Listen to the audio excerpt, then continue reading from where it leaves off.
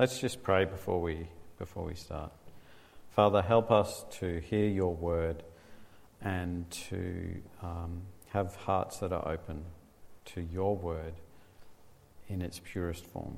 Help us not to be confusing other people's words or our own desires with your word. In Jesus' name, amen. So this week's reading is following directly on from last week's reading. Remember, last week Graham looked at the healing of the man born lame at the beautiful gate of the Jerusalem temple, and how that amazing miracle provided a platform for Peter to preach the gospel to his fellow Jews. Louis' testimony that we heard before revealed how God is still showing that sort of power today here on the Gold Coast. So this week we're looking at how the leaders of the Jews reacted to that healing at the beautiful gate and how Peter, John and the rest of the church responded to this reaction. We're looking at bullies and boldness. So let's read that passage.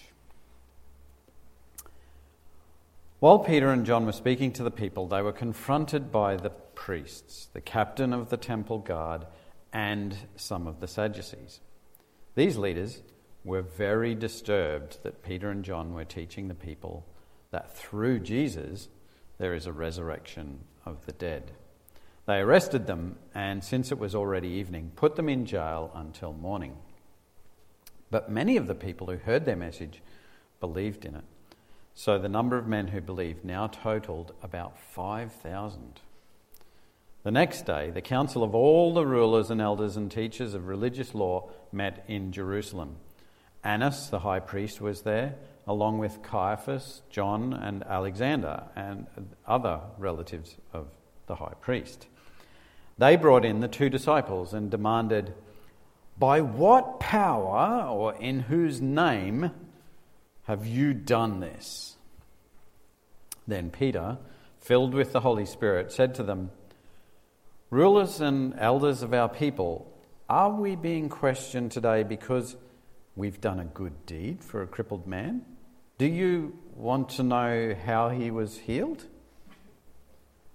Let me clearly state to all of you and to all the people of Israel that he was healed by the powerful name of Jesus Christ the Nazarene, the man you crucified, but whom God raised from the dead.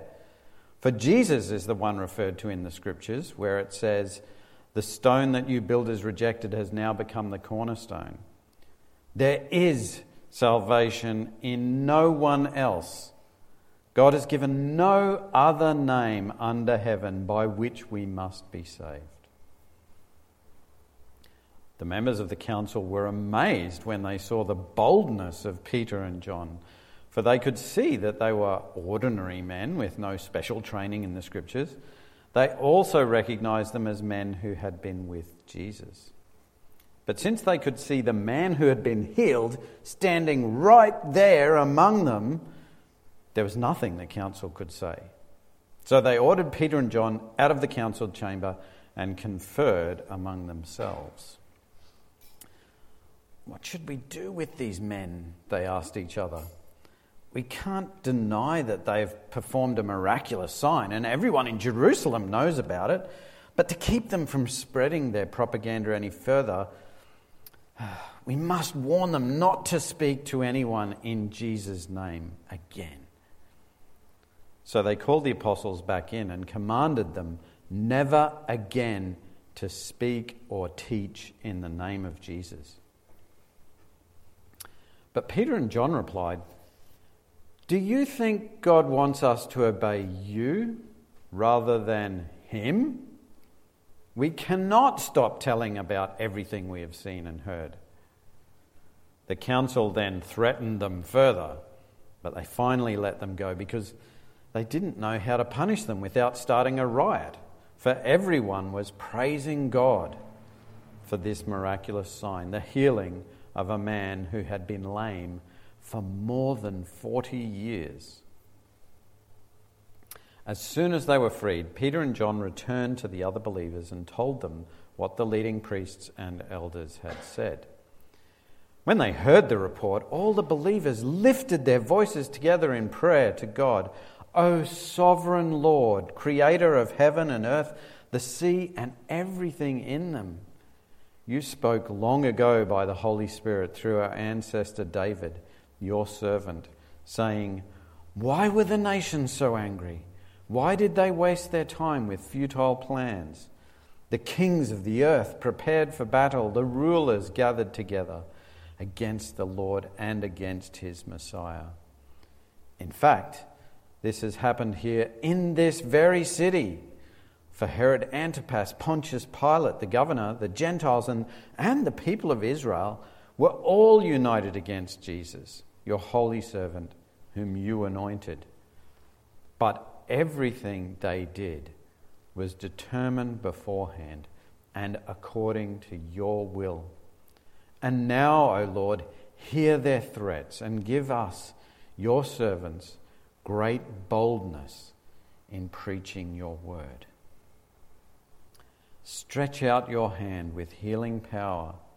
May miraculous signs and wonders be done through the name of your holy servant Jesus." After this prayer, the meeting place shook, and they were all filled with the Holy Spirit. Then they preached the word of God with boldness.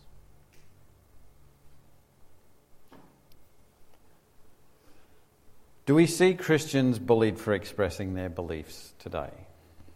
Of course we do. I'm sure just this week you heard about how the Manly NRL club, known as the Sea Eagles, in case you're confused, it's not Manly in Brisbane, spent months preparing a pride jersey for their team to wear, signifying, of course, their support for the LGBTQIA movement, but they forgot to tell their players about it.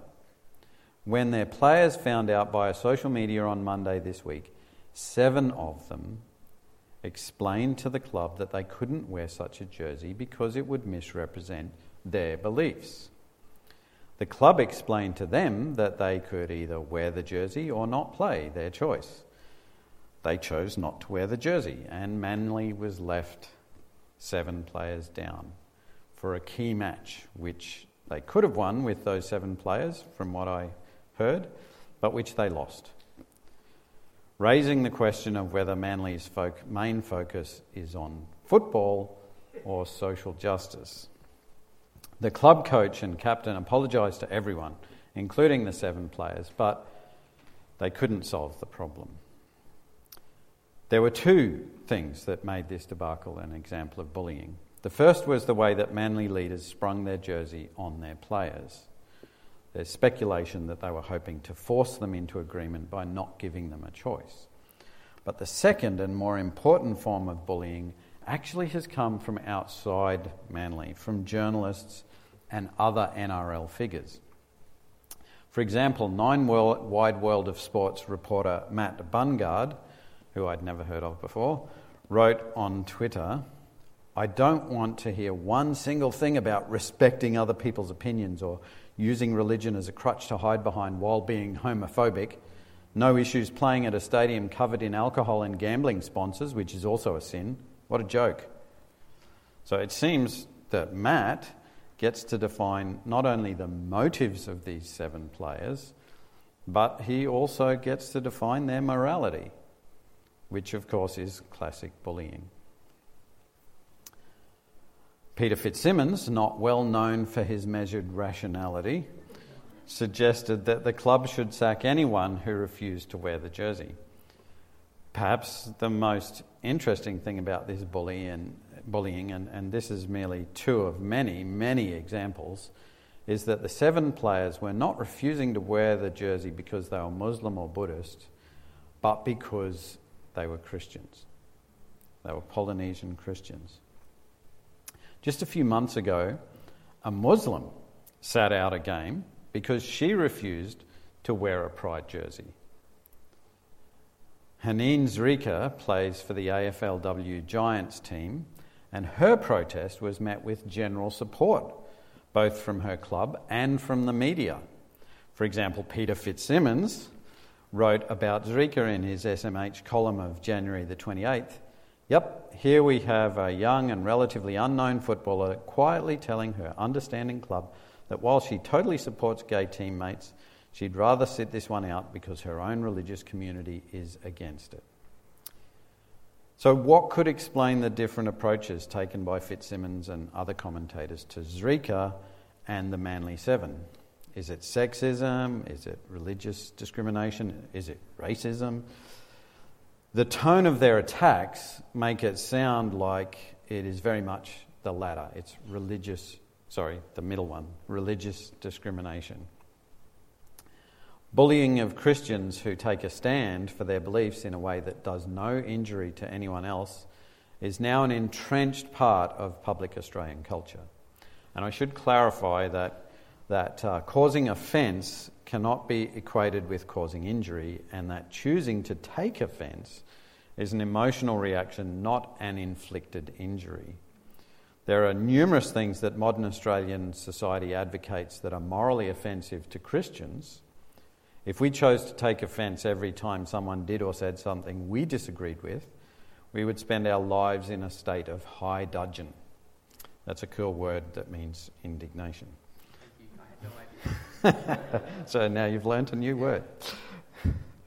So how did this first recorded bullying of Christians in Acts 4 actually play out?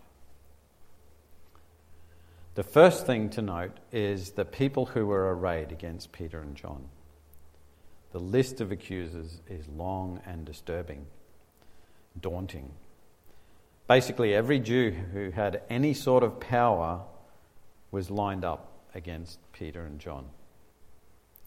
Later, when the whole church was pondering this encounter, they reflected on the opposition that Jesus himself had faced.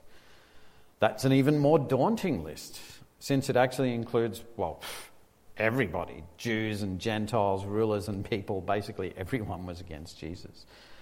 The church, in its very beginning, faced opposition from those in power and those without power. From those who recognised God in some form, like the Jews, and those who didn't, like the Gentiles. And this hasn't changed.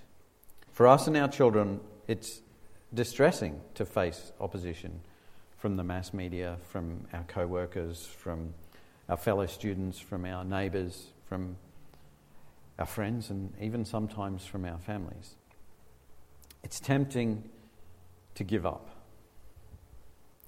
But remember that a conflict has two sides. Yes, the side opposing us is mighty indeed, but what about our side? When Peter responded, he spoke by the power of the Holy Spirit. He didn't need his own weak words. And Jesus had promised him this months before. When you're arrested, don't worry about how to respond or what to say. God will give you the right words at the right time. For it is not you who will be speaking, it will be the Spirit of your Father speaking through you. Do you think Peter and John had thought back to these words of Jesus while they were sitting in the jail overnight, waiting for the council to see them? Their boldness suggests that maybe they had. They certainly had a perspective on the conflict that was deeply grounded in their understanding and knowledge of God. They never forgot who they owed their lives to. And when the church gathered in response, they too understood this. It's tempting to look at these verses and think, our side is mightier than yours, especially since that is true. But that attitude, so for Christians to have that attitude, right? Our side is mightier than our opponents, which is true. But that attitude is profoundly unlike the attitude of Jesus, who meekly went to the cross to die, despite being the author of life. Notice that the response of the church is is not to overthrow the evil leaders or even try to overthrow them like the rebels in Star Wars, for example. Rather, the church redoubles its good deeds and preaching of the gospel, pressing harder into the Great Commission of making disciples of all men. Disciples, remember, are students of a leader, and you can't make students by force. So let's examine the nuances of this conflict a little to see how they might play out today. Note that the rulers of Judah seem to be afraid of the power of Jesus' name. Their question was, in whose name have you done this? They were hoping that they weren't dealing with evidence of Jesus' true status as Messiah. If it were the disciples who'd managed the healing, then perhaps they could kill them. But if Jesus, who they'd already killed, was behind it, what hope did they have? From their perspective, from their distorted, sinful perspective, it must have seemed like an unstoppable zombie apocalypse. They killed this guy and he got back up again and he was miraculously healing people. The charge today is similar. This week, the new Senate President, Sue Lines, had insisted that she, as an atheist, should not have to follow the traditional Senate opening formalities of reading the Lord's Prayer. She didn't seem particularly worried about the welcome to country that accompanies it, even though an atheist should have big problems with that as well. Many have disagreed with Sue Lines, including her own party, but no one actually accused her of bigotry or of denying Christians their heritage. The self-confidence of the Christian faith, with its vast contribution to the arts and sciences, the powerful witness of church in society, the extraordinary amount of charitable work done by Christians and Christian institutions, both now and in history, is a frightening platform which strengthens claims made about Jesus. No other worldview or belief system has so much evidence to support its truthfulness or its power. Even Enlightenment thinking, in many ways, the natural worldview of Australia, is daunted by the power that Christianity demonstrates throughout history and the world. And Enlightenment thinking lays claim to science and a lot of the charitable institutions and human rights that actually came out of Christianity. But even with all of that claimed for themselves, they still find Christianity intimidating. This makes the name of Christ a threatening one to our culture today. And to be honest, it always will be. In Acts, we see a fledgling church merely weeks old and yet already viewed as a threat. We must understand that and expect pushback, even sometimes violent opposition. And to be clear, this is not merely a political or a social matter. As Paul says some years later in his letter to Ephesians, we are not fighting against flesh and blood enemies, but against evil rulers and authorities of the unseen world, against mighty powers in this dark world, and against evil spirits in the heavenly places. So how then do we respond to this pushback against our message? Our response, like Peter's, should be driven by the Holy Spirit. Jesus promised that he would give us the words to speak. And what sort of words are they? They're words that point to Jesus and to the fact that only Jesus can solve our problems.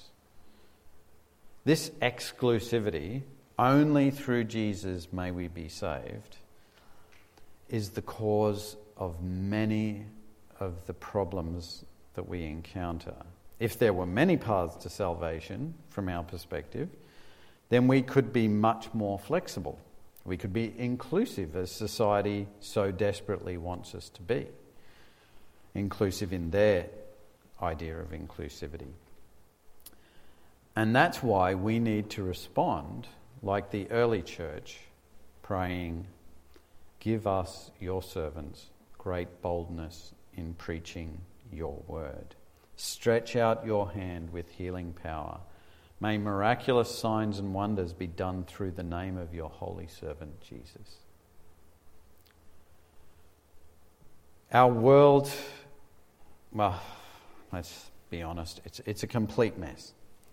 Our children are crippled by anxiety and completely unable to love one another in healthy ways. Their parents are consumed by selfishness and bewildered by how that has made their lives more miserable instead of better. Pride is now considered a great virtue instead of a deadly sin. Our world needs healing. And we, as Christians, are called to pray that God will stretch out his hand with healing power. We pray for miraculous signs and wonders to be done in Jesus' name, through Jesus' name. But I must sound a warning. Given the great power that is on our side, we must be careful not to become proud. Pride is evil, and it's prideful people who inevitably hurt others. The church has been guilty of this far too many times in recent centuries, even throughout history. Personally, I can't count how many people I have spoken to, how many people I've known over the years who want nothing to do with Christianity because of their treatment at the hands of proud Christians. When we see people as our enemies, instead of souls to be rescued, we will create enemies. When we think that the war is between us good people and those bad people, instead of between the forces of light and the supernatural forces of evil, then we will fail in our rescue mission. When we think that God is on our side instead of us being rescued by God, then we will dehumanize people that we think are on the bad side. This is the problem with the culture wars. We're not in a culture war. We're in a supernatural war. All human cultures, including our own, the church's culture, the various church cultures, are fallible. So we must align ourselves with God, not with some mythical Christian culture. I was watching a Peter Kreeft video yesterday, and Peter Kreeft is a great thinker and a really, really interesting philosopher. But he's a Catholic, and as a Catholic, he has a view of the world that is very worldly in a way. Catholicism sees the church as an institution that should have power in the world. And so Kreeft's perspective is that there's a cultural war between the church and and everyone else. But of course, as Protestants, we think that the Catholics have got so many things wrong that we're sort of like, well, which side are we on then? So that just demonstrates the flaw with choosing some Christian subculture as your side and battling everyone else. So what's our strategy then? We've already seen how God can use the deeds we do in Jesus' name and power, whether they're physically miraculous or socially miraculous, like orphanages and hospitals. These things didn't just spring out of nothing. They took thousands of years, many centuries to develop these institutions. And we can see how quickly they fall to pieces when our culture starts to move away from Christian values. We've seen how these deeds, the deeds of the church historically, our deeds, God's deeds in people's lives, like Louis' miraculous healing, how they provide a testimony to the reality of Jesus' power, which then provides an opening to preach the gospel. That's what Graham talked about last week. Now we can see a strategy for dealing with the pushback against this. Namely, all we need to do is to continue to trust God's power, to keep obeying him in deed and word, and to keep preaching the truth that only Jesus can save. We don't need to mount a counteroffensive. Sounds simple, right? But like chopping wood or cooking or lots of other things, it's only practice that makes perfect. So we need to get out there and practice. So let's pray. Dear Father, bend our hearts towards you. Let our ears be fixed on your word. Help us to love our neighbours as we love ourselves and to focus on your rescue mission when they attack us, rather than trying to defend ourselves. In Jesus' name we pray. Amen.